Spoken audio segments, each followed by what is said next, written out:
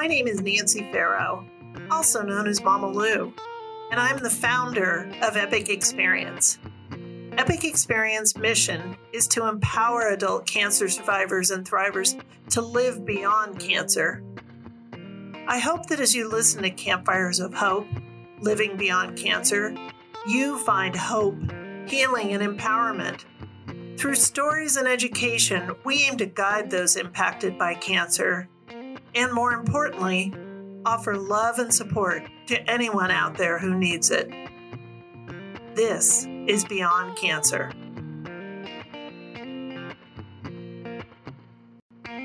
Father time stands through the night with the ghosts of America's spine. Well, he's still on our side, the family man's pride, and hopes we will rise once again. Good afternoon, everyone. Today we have Karen Hines and Susan Kravinsky with us, and we're going to be talking about what it's like to lose an adult child to cancer. And I am so thankful for both of you being here. Karen and Susan, welcome. We're going to start just by having each of you introduce yourself, who you are, where you live, career, and one fun fact about you. So Karen, why don't we start with you? Okay. Let's see. I'm Karen Hines. You said that already. From Shelby Township, Michigan.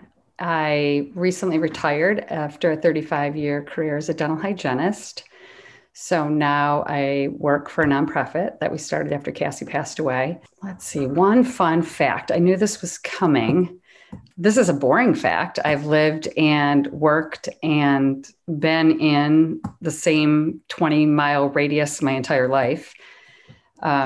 I guess something fun just today, as my nails are painted a million different colors by my 4-year-old twin grandchildren. And it's not just on my nail, it's down my finger. And so that's my, awesome. I don't know if it's a fun fact, but it's fun. Oh yeah, definitely. Artistic work by children on hands is wonderful. Thank you. And Susan. Okay, as you said, my name is Susan and I live in Fishers, Indiana. I am an art teacher at an intermediate school. I am not retired, even though I am of the age to be retired. I'm still working, but I love my classroom. So I figured I'll know it is time to retire.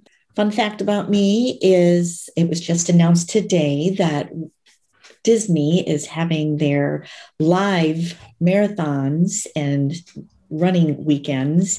And I have decided to do a one and done half marathon during the Disney Princess Marathon weekend. So awesome. At that time, I will be 61. So like I said, one and done.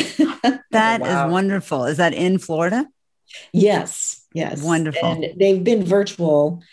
And it's like, I'm not doing a Disney virtual. I want to run in Disney. So exactly. They finally today got the email that they're opening it up for live races. So, and you know, that's, I run for my daughter just because of, you know, for her. And I think she would like this one. That is awesome. Well, that's a perfect segue into the main topic of our conversation, and that is your daughters, both of you. So tell me a little bit, Susan, we'll start with you. Tell me a little bit about Danielle, how old she was when she was diagnosed, what kind of cancer she had, prognosis, treatment, and those kind of things. Okay. Danielle was a freshman at Ball State University. She was 20 at the time. And started having headaches and nausea and losing weight and not feeling well. And she had a grand mal seizure on Memorial Day weekend. Obviously took her in. She had x-rays. They immediately admitted her to the hospital to find out that she had glioblastoma, which is brain cancer. She initially had a craniotomy and they were able to get 95% of it. But she continued with radiation and chemo, and she started back up at school. That was her goal, was to get back to school in the fall, and she did. So even though she still had a little bit more radiation and a little bit more, well, a lot more chemo, but she just she made that goal and she kept it, and was able to continue living her life. But the prognosis for glioblastoma is typically around 18 months to 2 years. So it wasn't a very positive time, outlook, whatever. Right. But yeah. Does she have siblings? She has an older brother, Christopher. He's about 2.5 years older than her. And he was, let's see, I think he had graduated when she was diagnosed, and he was living in Cincinnati. Okay. So he wasn't in the state, but, obviously everybody comes rushing back. Well, yeah. Yeah. So, and when they diagnosed her, they would not tell us, they would not give us a timeline, Oh, really? That was everything I went online to look at that they tell you not to do. And that's what I discovered. So it was, it was mind blowing. Yeah, I imagine. How did her brother and like, how did you each handle that? Once you went online, kind of got an idea. How was everybody handling it?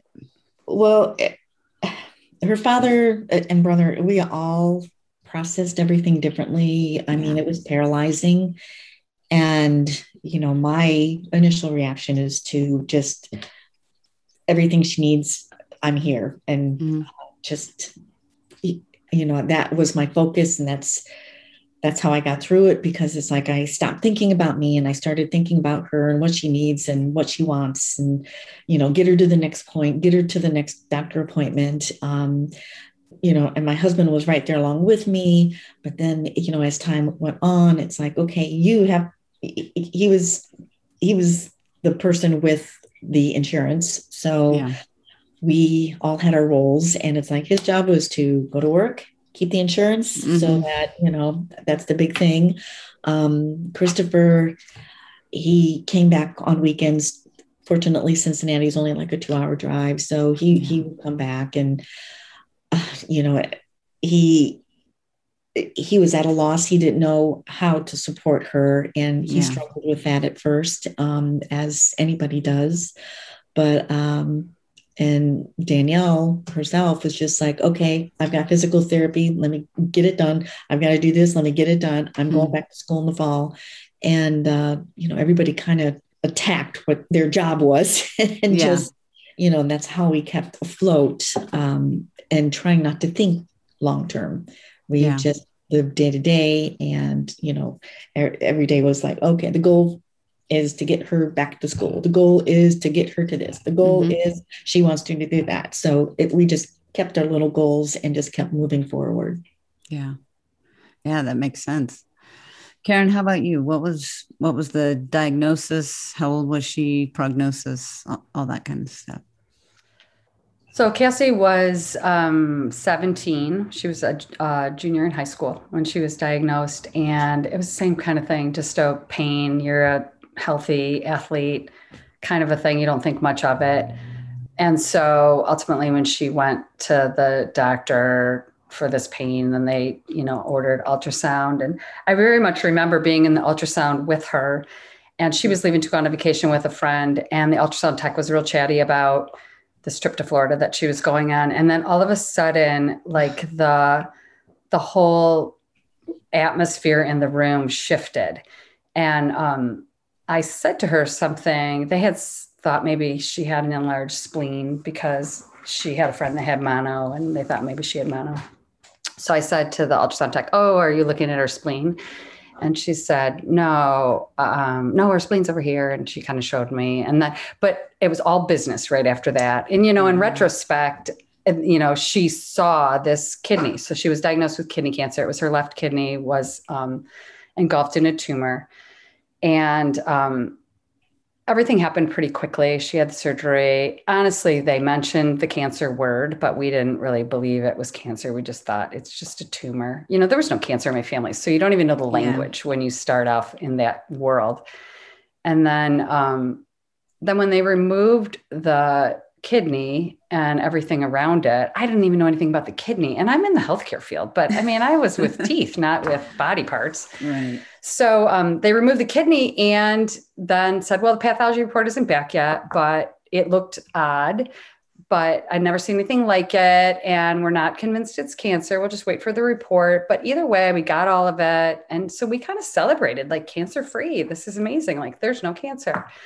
And then a few weeks later, after the path report came back, then it was cancer. It was a rare form of kidney cancer, which is why it looked odd. And I remember thinking, like, I looked over at Cassie. So her dad and I were in the room, and I looked at her, and she kind of had a tear fall down her cheek. And I remember thinking, I don't even know why she's so upset. Like, they got it all. They said they got it all. So this is over. And I think she thought it was kind of over too, but just hearing that you have cancer, obviously, was the phrase, I think, just rattled her. And so they referred us over to oncology from there. And in oncology, then they said, well, even though, they're confident they got it all, we really should do some more tests and make sure it didn't spread anywhere else. So that's when we realized that it wasn't gone. So she had, it had already spread by then to her hip, her pelvic area. She had a spot on her rib. So she ultimately that same summer had her, she had hip replacement, pelvic resection. They did some cryoablation on her rib. But again, like Danielle, it was just a focus. It was, I'm going to do this. I'm going to finish it. I'm not going to miss any school, so she was back for her senior year. Wow. And then, she was really never cancer-free. It was always scans, treatment. Yeah. Yep. Healing, recovery, and then back to life 3 months later, the same routine. So she did go off to college. She went to Michigan State, and, going away was all part of our push for her too, because I knew that if we didn't embrace her dreams with her, as much as every mom wants to grab hold and keep them where you can see them every second of the day and kind of micromanage their life. We knew that if we took away her dreams, then this was going to end. And I think from like a prognosis perspective, because it was a rare form, so I of course did the internet search as well. And it was 18 months for advanced kidney cancer. But because it was this rare form of kidney cancer, which she was like the 14th case in the world of this kind. So you kind of are hopeful, like, she's young, she's healthy. There's all these treatments, like they can throw anything at her and see if it works, so, which is what they did. And I don't think as a parent, even though maybe in the back of your mind, this is a possibility, you just don't embrace that possibility. You don't even want to put it in the atmosphere, like as if it will come true because I thought it, which is not, it's silly, but that's the way that, I don't know, that's where my coping skills sat during that time. Yeah. How about does she have siblings then also your husband? Yeah, so she was a middle child. Yeah. So she's an older sister, Ashley, a younger brother, Ethan. Ashley was away at school at Purdue when she was first diagnosed. And then her brother, Ethan, was in 7th grade. Wow. So she was diagnosed in the spring, which was right at the end of Ashley's freshman year. And she came home for the surgery. And then by the time she got home for the summer, she didn't want to go back away. She didn't want to be that far away. It was an 8-hour drive. So she was transferring. And Cassie was really insistent that if you're transferring because you want to come home and you want to transfer, do it. But if you're transferring to come home to be with me, I'm leaving. So when I'm done with high school, I'm going away to college. So don't come home for me because you're wasting it. And, Ashley really was wanting to come home because she wanted to come home. She was changing her major and all that kind of stuff. So but I'm sure Cassie had an element to play Mm-hmm. in that as well. And then with Ethan, he was so young, right away we went to the counseling office and I talked to them, and I was a little worried, when they're in middle school like that, you don't know what they're going to turn to and what's going to be offered to them. Kids can go down a difficult path that can alter the rest of their life. And our focus was so much on Cassie, and we just tried to make sure we were divide and conquer with the other ones to make sure they were okay, which, I mean, they're okay now. So I guess we did okay, but it could have gone really crazy astray. Oh, definitely. So for your daughters, what was the timeline then? It sounds like they were both given about the same prognosis of 18 months ish, as much as they can guess. Yeah. So things. Cassie lived for 4 years. So she was a junior at Michigan State when she passed away in March. So after her semester, she came home, had a surgery, and then never really recovered after that. Okay. So for pretty much that whole 4 years, like you said, she was repeating this pattern of surgery, treatment, recovery. Yep. Until the last. Yep. And kidney cancer is a ton of surgery. Yeah. So while they did do targeted therapies to try to control any growth, there was always growth somewhere new. And then there was just different ways of removing it, but it was never a chemo thing because the kidney's a filtering organ. Right. So it filters chemo, and you just never really, that's just never the mode of treatment for it. I didn't know that. I hadn't made that connection. Neither did I at the time. We learned a lot. So 4 years. Okay. And how about you, Susan? Well, and Danielle, like I said, she was diagnosed at 20 when she was a freshman in high school in 2006 and freshman in college, sorry. And she lived 7 years. She passed away May 15th, 2013. And same thing, she had 3 craniotomies in those 7 years, and off and on different chemos. She actually did radiation twice towards the end. It gets questionable if you can have it twice or not, but she was a good candidate for another bout of radiation. Unfortunately, it didn't take, but so she lived the 7 years with treatment throughout, and did manage to have like a good 2 years without any chemo, any radiation, anything. So, those were, she savored those. We all did. It was like, just kind of wait for the other shoe to drop because it's coming. With the glioblastoma, it is contained in the brain.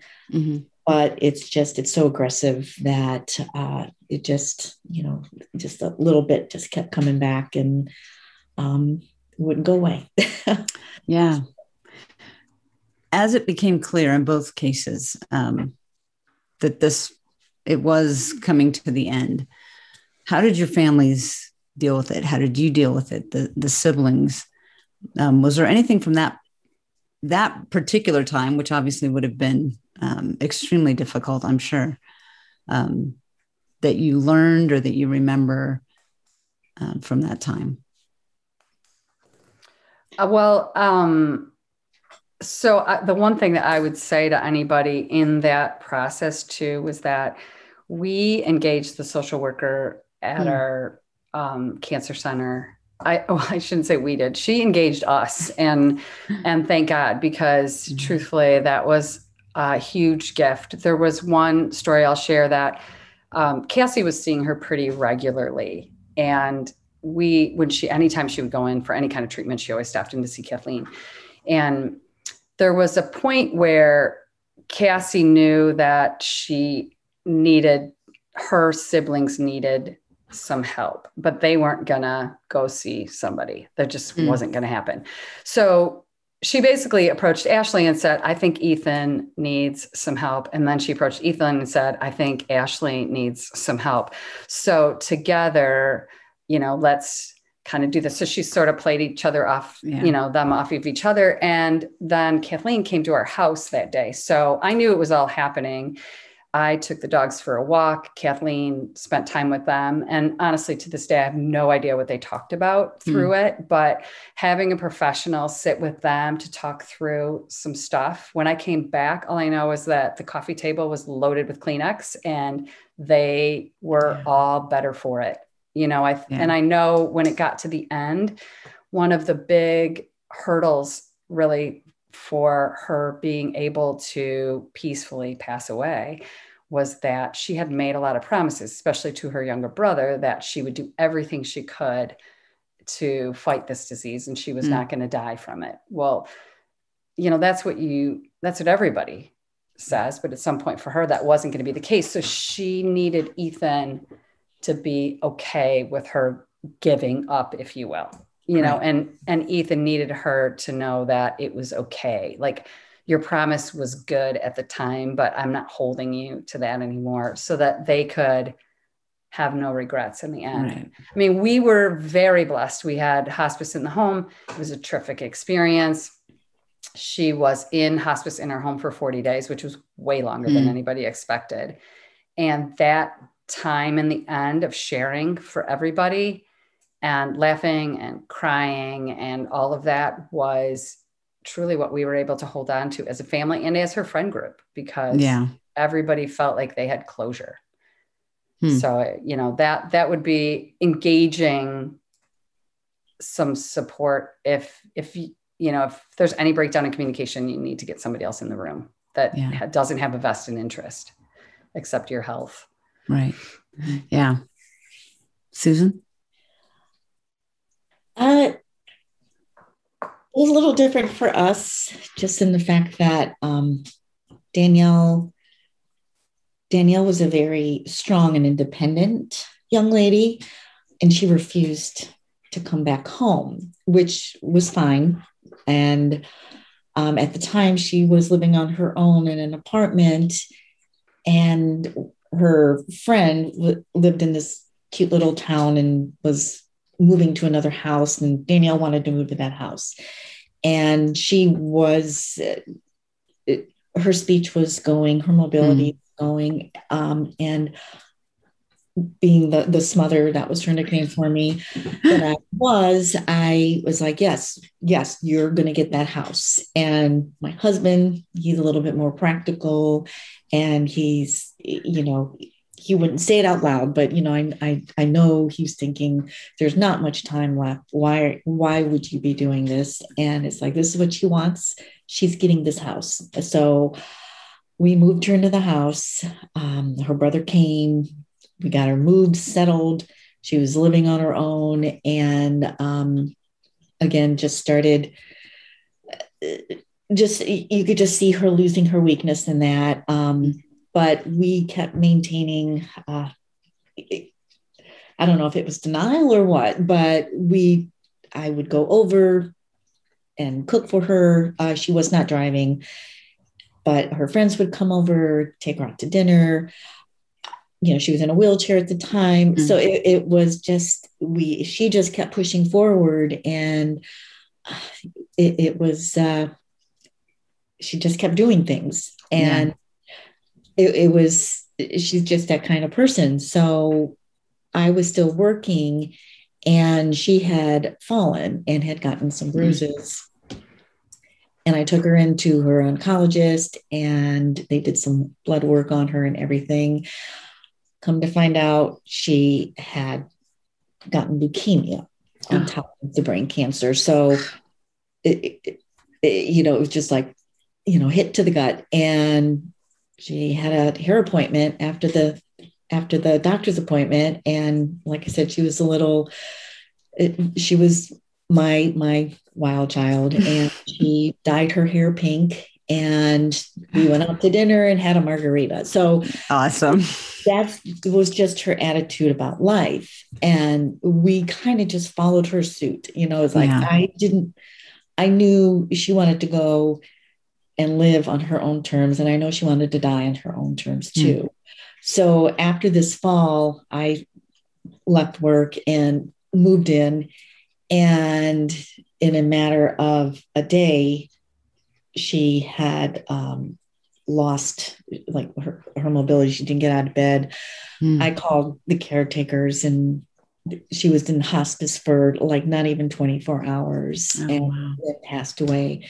And I always tell everybody that's, she came into the world. I was in labor with her for like an hour and 45 minutes. So she came in quick, and that's how she left too. And that's how she wanted it. But we took our cues from her. And I look back and I think, should we have gotten and talked? And I don't know if that would have been the answer. Focus was on this is how she wanted to go, and I needed to respect that. Yeah. I love the pink hair story. That's awesome. I love it. So when you think about this whole journey that both of you have been on all the way up to their passing, how did it impact or change the other relationships in your family throughout this whole process? With family or? Specifically your nuclear family, the siblings, your spouse, and also with your daughters. Yeah. Up until that point. I like to think Danielle and I had a very open relationship, and it was fun. And she had opportunities to travel and see more in her 7 years of diagnosis than a lot of people do in their life. And I like to think that we were honest with each other at all times. She was maybe a little less honest with me. She didn't always open up sometimes, which is to be expected. But I think my husband and I brought us closer because he leaned on me, I leaned on him. He wasn't being the main caregiver. He didn't see, all the tears and everything that I had to go through. In the same respect, he was off working, traveling, taking people out to dinner, and I wasn't. And so it's like, we respected that. And, he knew that he had to do what he had to do. And I knew that I had to do what I had to do. So I think it just brought a lot more respect between the both of us. And with our son, he is just, he calls me Smother because I call and text him all the time. But, he was able to, it's his only sibling. So, sorry. So he had some adjustments, and I worried about him, but he was able to work through it. And I think he saw his sister living life on her terms. And after she passed, he decided, he was in the business world, he decided that is not what he wanted to do. And he enrolled into a culinary school, and he started following his own passions. And that's awesome. I think, like I said, watching her chase her dreams made him realize that the life is too short. And I do not like the business world. So he is now a sous chef, like I said. And I know that's because of her influence and her life that she lived. He knew that he needed to make a change to make himself happy. And I'm glad he did, because he loves it. So that's awesome. Yeah. That's really neat. All right. No, thank you for sharing. Karen. Our nuclear family, I think, in the death part of it, I will say that everybody grieves very differently.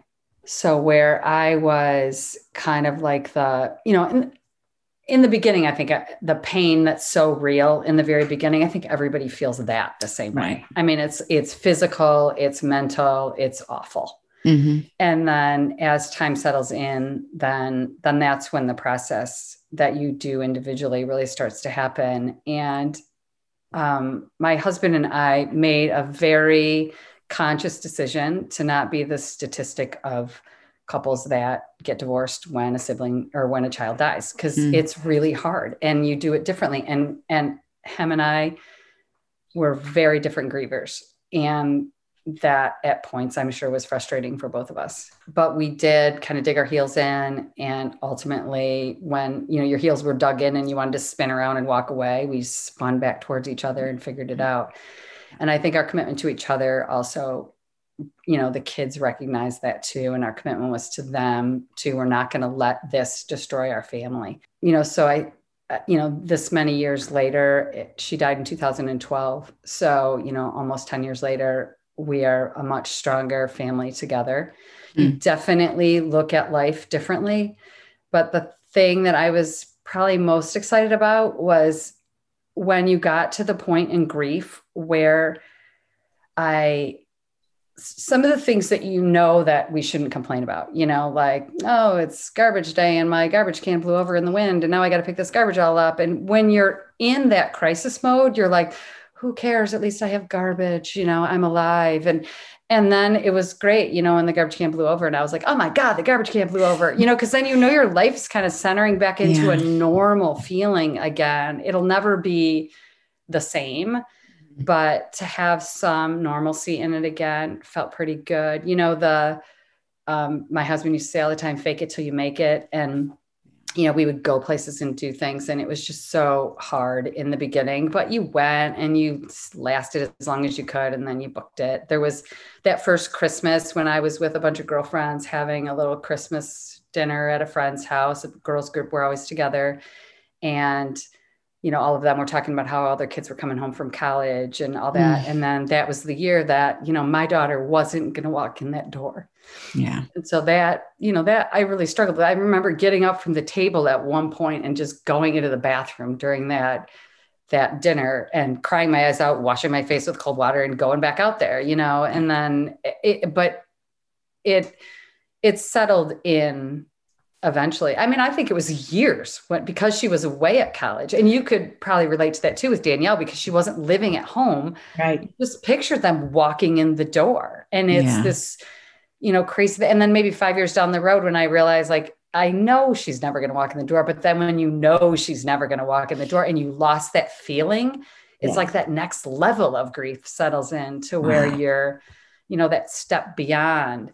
And, so it's a long journey. And the one thing that I will say about living with an adult child too, because Danielle was that much older than Cassie when she passed, they have to live their life. And that's why things like Epic, giving experiences where they can meet people just like them, which is what we do with the Cassie Hines Shoes Cancer Foundation is, we create experiences for young adults to be together, to empower each other to live their full life. I think most of them sitting around a campfire know their life has been shifted, whether it's their own death or people that are close to them that pass away.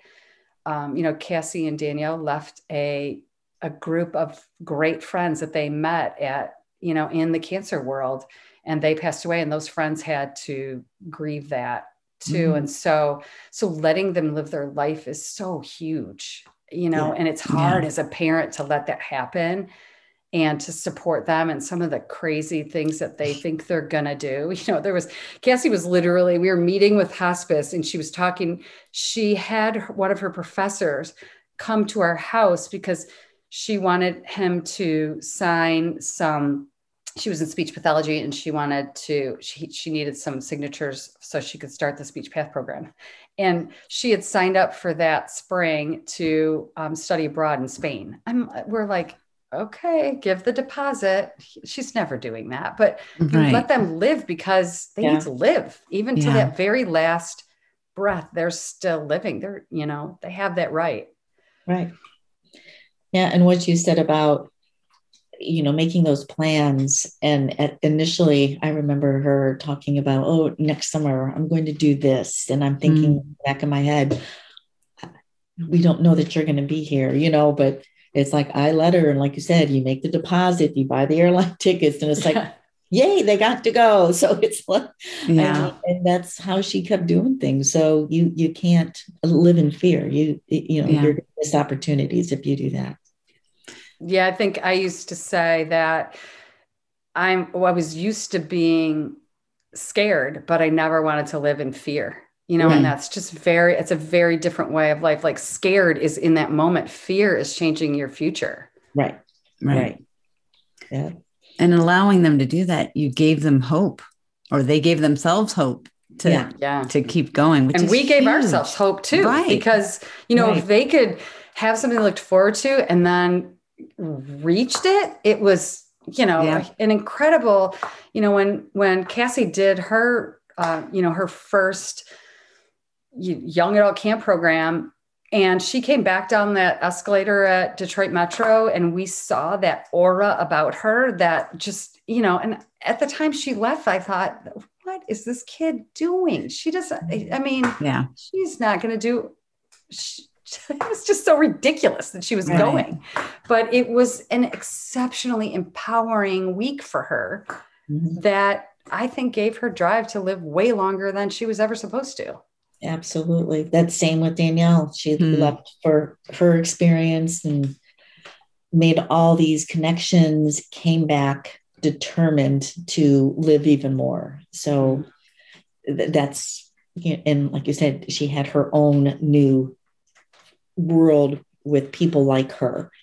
And, it was fine. I wasn't a part of it. I was okay with that, but she relied on these new friends and now family to help her get through things that I would never understand, or anybody in the family would ever understand. So I believe too, that that's what gave her those extra years, just like Cassie, Yeah. That's incredible. I'm wondering, at any point along the journey, can you think of something you wish someone would have told you? Kind of thinking of paying it forward, I guess, to those who are listening. Is there something that you wish someone would have told you at any point that you would like to share with someone else? Gosh, I think that honestly, people might have told me stuff, but there's just no way you're listening to anything, any bit of advice. But I will say, for the grief part of it, if you can, and by can, I mean afford it literally, because, cancer costs money and families take time off work to support that all. But after a death, if you can take some time off, my husband and I were very lucky to be able to take a month off after, and we had this, no man left behind thing. So we were never in the house alone. And we just were there to support each other in that very numb beginning. And, before you get back to life again, where everything gets busy, if you can take that time. And then there's this really tricky part when you do go back to work that people don't know what to say to you, and so it's a really weird thing. As a dental hygienist, I was at the same practice for years. My patients all walked through the cancer journey with me. So now they come back as, and I had been off for a little while. And so it was like 3 months, maybe, or 3 or 4 months. And, patients were coming in, and some of them didn't know she died. How's your daughter doing? And then I have to say, and then I get a new patient. And that very first time when Cassie's always my daughter. I had 3 kids, that comes up very naturally. But then when someone doesn't know you and they're going to say, so how many kids do you have? And, what are they doing now? And I know what's coming. And as soon as I have to tell them, well, maybe my daughter passed away from cancer when she was 21 years old, blah, blah, blah, then I know that they're going to feel some kind of way. And that very first time that I excluded her from me saying that to a stranger that I was really never going to talk to again, I had a coworker who lost a daughter. And so I went up to her, and after it happened, I was just frozen. And I cried with her about it. And she had experienced that already. And she's like, it's not minimizing anything. It's just protectionary in the moment. So I guess that, I guess give yourself a break is what I wish somebody would have told me. And I wish I would have taken them up on that. Give yourself some grace, because there's no rule book. Yeah. No. And I know for me, a lot of people are offered help, offered to do this, offered to do that. And I guess I thought I had to do it all. And if I couldn't do it, my husband would take time off, and I just kept it in the family. And looking back, I think, you do need to utilize the people who really want to help, that it's not just lip service. And because I would not change a thing, but I just think back to, like, Danielle might have enjoyed other people's company other than mine. I don't believe that for a minute. Very selfish of me. But if there's a hand out there and you feel comfortable, just, grab it. Thank you both so much. This has been very powerful. And I know that you are going to impact somebody who's listening. So Karen and Susan, thank you. It. And that's all from us for today. Thank you very much.